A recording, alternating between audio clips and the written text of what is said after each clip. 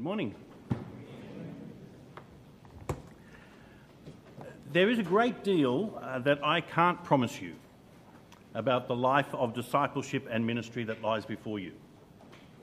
I can't promise you recognition or acclaim or smooth sailing or a big church or a small church for that matter, supportive elders, the resources, financial or otherwise, to get on with the job, freedom from temptation, good health, a family that will always understand the choices that you make.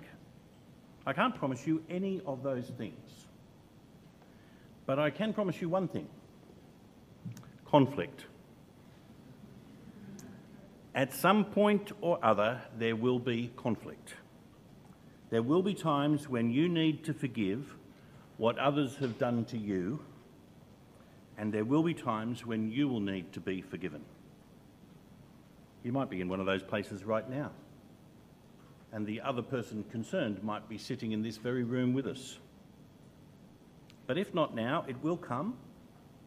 I've been there, and I expect I'll be there again. I've wronged others. I've sinned against them. And others have wronged me and sinned against me.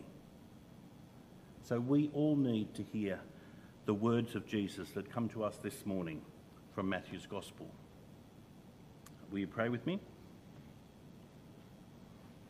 Heavenly Father, we pray that you might take from us all the distractions of this day and the days before, the days to come, and enable us to hear your word.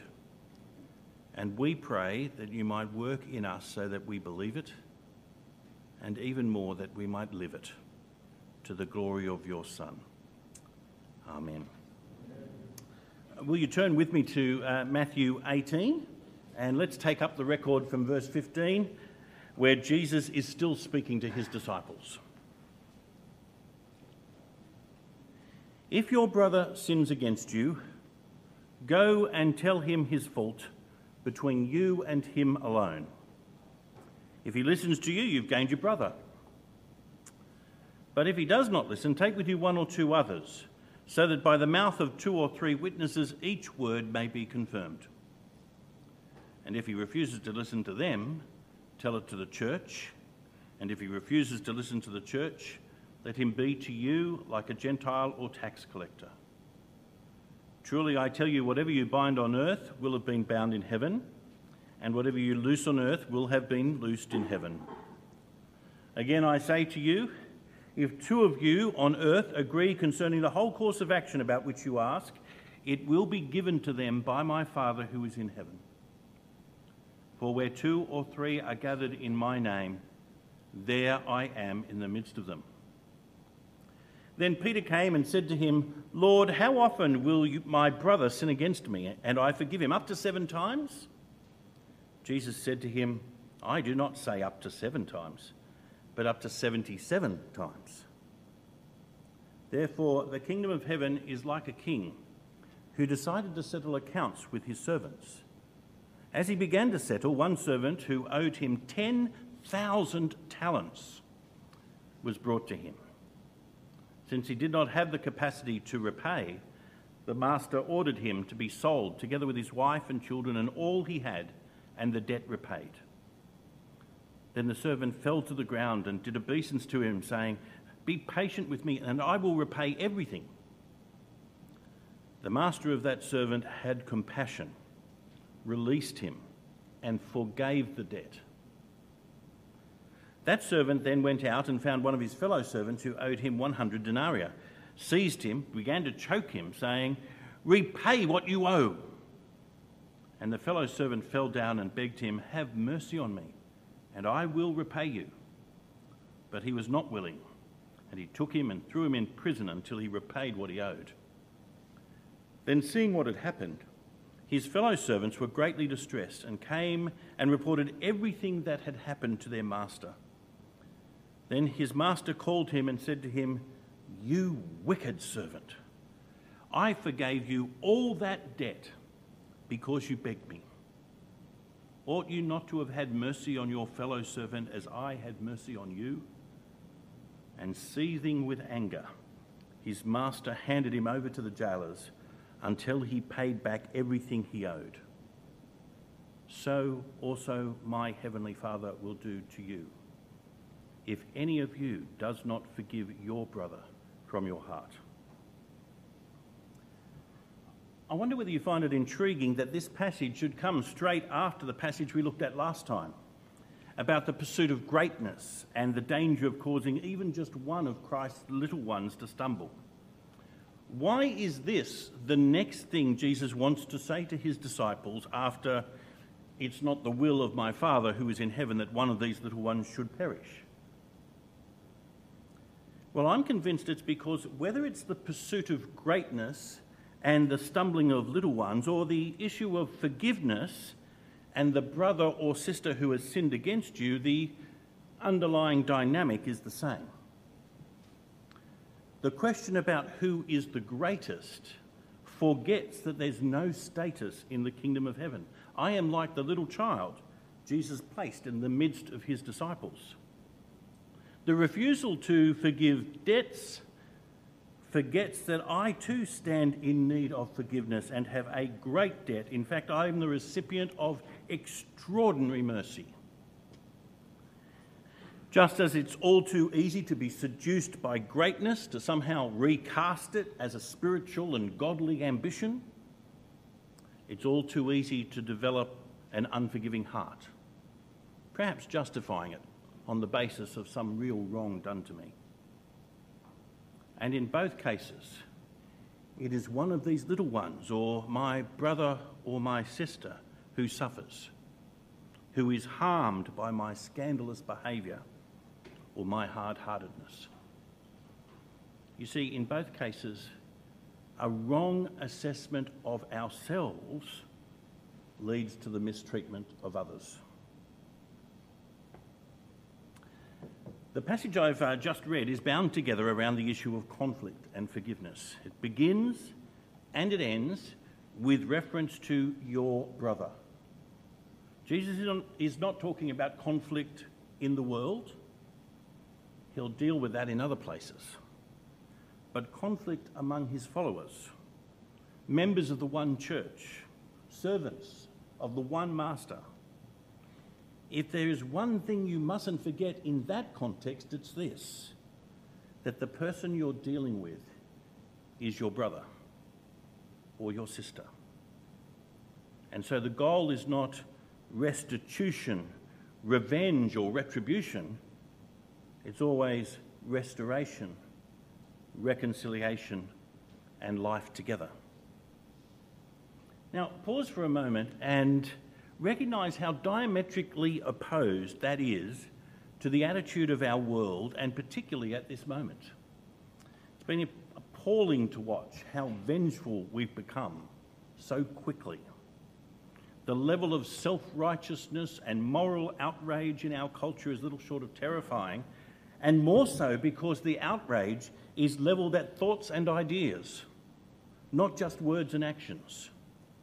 If you hold an opinion with which I disagree, I can claim to be offended. I can speak about how many other people are deeply wounded by what you're thinking, especially if you've expressed it somewhere. Disassociate from you. Call on others to disassociate themselves from you. Get you banned from social media platforms or blacklisted in your profession. Think of what was done to J.K. Rowling, among others. You will not be forgiven if you disagree with what the activists think. Against that backdrop, friends, it's all the more important that we understand what Jesus is on about here. Well, the passage falls into three parts, all to do, as I've said, with your brother. When he sins against you, when he keeps on sinning against you, when you've lost perspective on his sin. So firstly, when he sins against you. What Jesus provides in these verses is not a manual of church discipline. It's not a universal process where each stage needs to be ticked off each time you are in conflict. Some people have tried to use these verses like that and have become unstuck because they haven't recognised the principles that are driving Jesus' approach. The fundamental principle is the purpose or aim of all of this. We noticed it is all about your brother. Yes, right at the beginning, Jesus mentions if your brother sins against you. But from that point on, it's all about your brother, not about you. The aim of the process is not to deal with your hurt or to vindicate your cause or to avenge the wrong that's done to you. It's not about making him or her pay, humiliating them in return for what they've done to you, making sure everyone knows they were in the wrong and you were in the right. The aim is quite simply to, you see it there in verse 15? To gain your brother. It's about winning them back, not paying them back. It's about restoration, not retribution. So the reason why the first step is to talk to him or her rather than to talk to everybody else, and wouldn't so many conflicts today and all through history have been solved more easily if this first principle had been applied? The reason why this is the first step is because you want your brother and sister or sister back. You don't want to make it harder for this conflict to be resolved by publishing your grievance. You don't want to subtly or not so subtly tear them down by making sure other people know what they've done. No, if the goal is to win them, this is where you'll start. Not passive-aggressively sulking in a corner, not shouting your complaint from the rooftops, but taking it up with them privately, respectfully, patiently, graciously, one-on-one, just to them. And as Jesus said, if he listens to you, you have gained your brother. And isn't that worth it? Now, of course, that doesn't always happen. And yet, because the goal is to win your brother or sister, that should not be the end of it. Don't give up on them. Go back to them again, but this time with 2 or 3 others who can confirm what is said by both sides. You see, misunderstanding or misquoting what has been said can make a problem worse. Faithful, discreet, wise observers can help make sure that both sides understand what each other is saying. 2 or 3 witnesses make it more likely I got him or her wrong, or I was not clear, or not kind, or not fair. And though Jesus doesn't say it again, it's clear the goal is still the same. If he listens to them, you have gained your brother. And isn't that worth it? But sometimes this is not enough either. So Jesus says, then tell it to the church. Now, sometimes this passage is misused as a call to church discipline. But it's interesting that Jesus doesn't say the church should do anything. This is not a call for the church to pass judgment or inflict a punishment. This is not the same situation as that in Paul's letter to the Corinthians, where there was an issue of serious and very public moral failure. We're still dealing with if your brother sins against you. And the goal is still to win your brother. Telling the church is so that he or she might understand what they have done. Repent. Be restored to fellowship with you. And if going to them privately and taking trusted, wise brothers or sisters with you and telling the church make no difference, if he or she won't listen and won't be reconciled, then they should become to you as a Gentile or a tax collector. I think that thanks to church history, we jump too quickly to the idea of excommunication, the ban, casting the person out of the church. But again, we're not talking about scandalous, immoral behaviour or public opposition to the gospel, as in other places in the New Testament. This is about when your brother or sister sins against you. And the attitude to be adopted here is personal too. Let them be to you like a Gentile and tax collector. Treat them like the rest of the unbelieving world, as someone who needs converting, once again with the goal of winning your brother back, perhaps for the first time as genuinely a brother or sister. We shouldn't rush into using these verses as a strict template for church discipline. They are instead a way of keeping the goal of winning back our brother or sister in mind. In the end, the decision about what is bound or loosed, what remains broken or what is restored is God's decision. It takes place prior in the counsel of God. And so we pray with special confidence, as Jesus encourages us here, that in matters like this, when 2 or 3 people gather and pray and agree on a way forward, that he is there guiding that decision. So that's when your brother sins against you. What about when he keeps sinning against you? The same concern for the brother or sister who has sinned against me comes to the fore when Peter asks, it had to be Peter again, didn't it? And well, Peter asks, how often do I have to forgive him?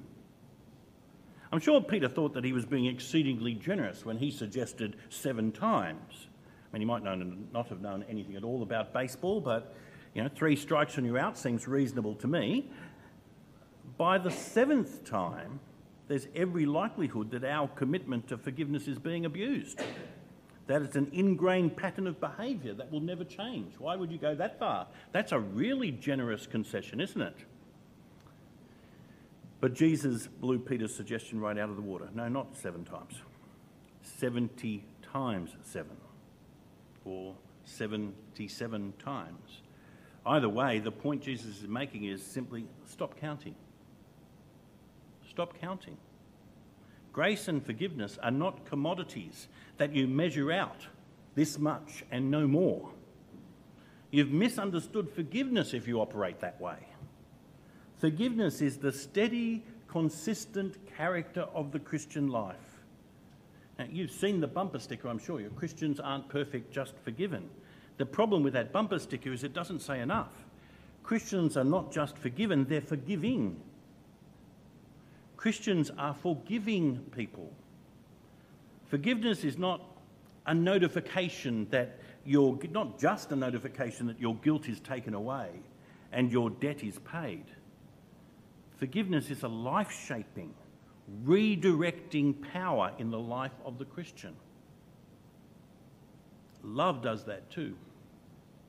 Paul wrote, "Love keeps no record of wrongs." Now, that doesn't mean being naive or a doormat or a victim unable to escape a pattern of abuse. Forgiveness does not mean ignoring the consequences of a sin. In a recent, in my opinion, brilliant little article on true forgiveness in this journal called The Global Anglican, it used to be called The Churchman, Peter Jensen spoke about real forgiveness that nevertheless has to face the fact that the disruption caused by some sin might make the restoration of the previous relationship impossible. Sometimes the betrayal or the abuse is such that trust required for a marriage relationship, for instance, is no longer available. The abuser might be forgiven, but that does not mean returning to the arena of the abuse. And they have no right to demand otherwise. Nevertheless, we do pray, don't we? Forgive us our sins as we forgive those who sin against us. There's something about how we have been treated by God that changes our perspective. Which takes us to the 3rd section of this passage. When he sins against you, the goal is not to pay him back, but to win him back. When he keeps on sinning against you, don't become an accountant. Don't keep a record. Stop counting. Forgiveness is not like that. And when you've lost your perspective on his sin. The parable which Jesus told at this point is one of the most confronting in the Gospels, I think. The story itself is quite simple. It's the end of the financial year or something like that, and it's time to get the accounts in order to make sure the bills are paid, especially the tax bill, and make sure the debts are collected. This man, this master, this ruler, decides to do just that. One debt, though, stands out because it dwarfs everything else. The 10,000 talent debt is extraordinary. It's an astronomical debt. Those who know about these things suggest that in today's money it's more likely equivalent to billions of Australian dollars. How do you even rack up a debt like that? It beggars the mind how someone could have possibly accrued such a debt, and it's really impossible to conceive of one man, and a servant at that, would be able to repay it. It suggests incompetence on a monumental scale. It's really hard to get your head around. Such a big figure. So yes, it stands out. And the man who managed this remarkable feat is brought in. And it's clear he has nothing and is simply unable to pay it. There's only one obvious answer: slavery. Sell everything, even the man himself and his family. It's obviously not going to repay a debt that big, but at least it'll bring something in. And what happened next is mind-blowing. It would have made the papers, I think, for sure, if it had happened in our time. When the servant threw himself down on the ground and grovelled, when he swore on a stack of Bibles that he'd pay it back, the master released him and forgave the debt. Forgave the debt. Wiped it away. A big red line through billions of dollars of debt. How can you make any sense of that? The debt was huge, staggeringly huge, and the master decided to bear the loss himself and set the servant free. Well, you know the rest of the story. The servant left the room, I suspect still reeling in unbelief. All that debt, the prospect of prison and slavery and worse, all removed with a single stroke of the pen. And instead of rushing out and telling the family, instead of heading down to the temple to give thanks, he sought out and found one of his fellow servants who owed him a minuscule amount by comparison, demanded repayment, and threw him into prison. The absurd disproportion of what he did compared to what was done for him is meant to shock you to the core. Forgiven so much, an incalculable debt, and yet not prepared to forgive. A man who had lost all sense of proportion, all sense of perspective. And as the parable plays itself out, he's brought back in before his master. It's clear that, at least in the eyes of his master, his unforgiving heart is more serious than the debt he had accrued in the first place. Do you see the point? Can you feel the sharp edge? The servant had not seen himself as one who was forgiven and who had needed to be forgiven. Instead, he saw himself as one who was owed. And this is what prevented him from forgiving his fellow servant, a servant of the same master. A wrong assessment of himself led to the mistreatment of his brother.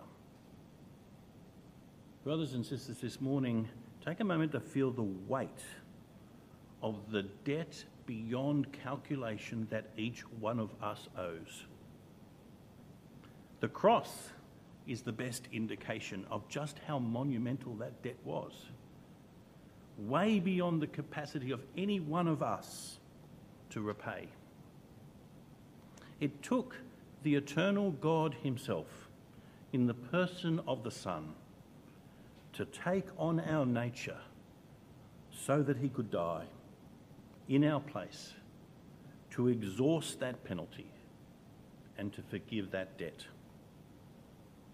If you know the reality of an extraordinary forgiveness like that, it cannot leave you as you were before. Being forgiven cannot leave you unaffected. In fact, as one commentator put it, to be forgiven and to remain unforgiving is in reality to reject forgiveness. It is that serious. And that is why Jesus warned his disciples, as we are warned this morning, what this royal master did is a window into what our Heavenly Father will do if we do not forgive our brother or sister from the heart. Forget you are a child, and the foolishness of the scramble for greatness will undo you. Forget you are forgiven, and you'll lose the proper perspective and the sense of proportion that would otherwise lead you to full, open-handed, uncalculated forgiveness.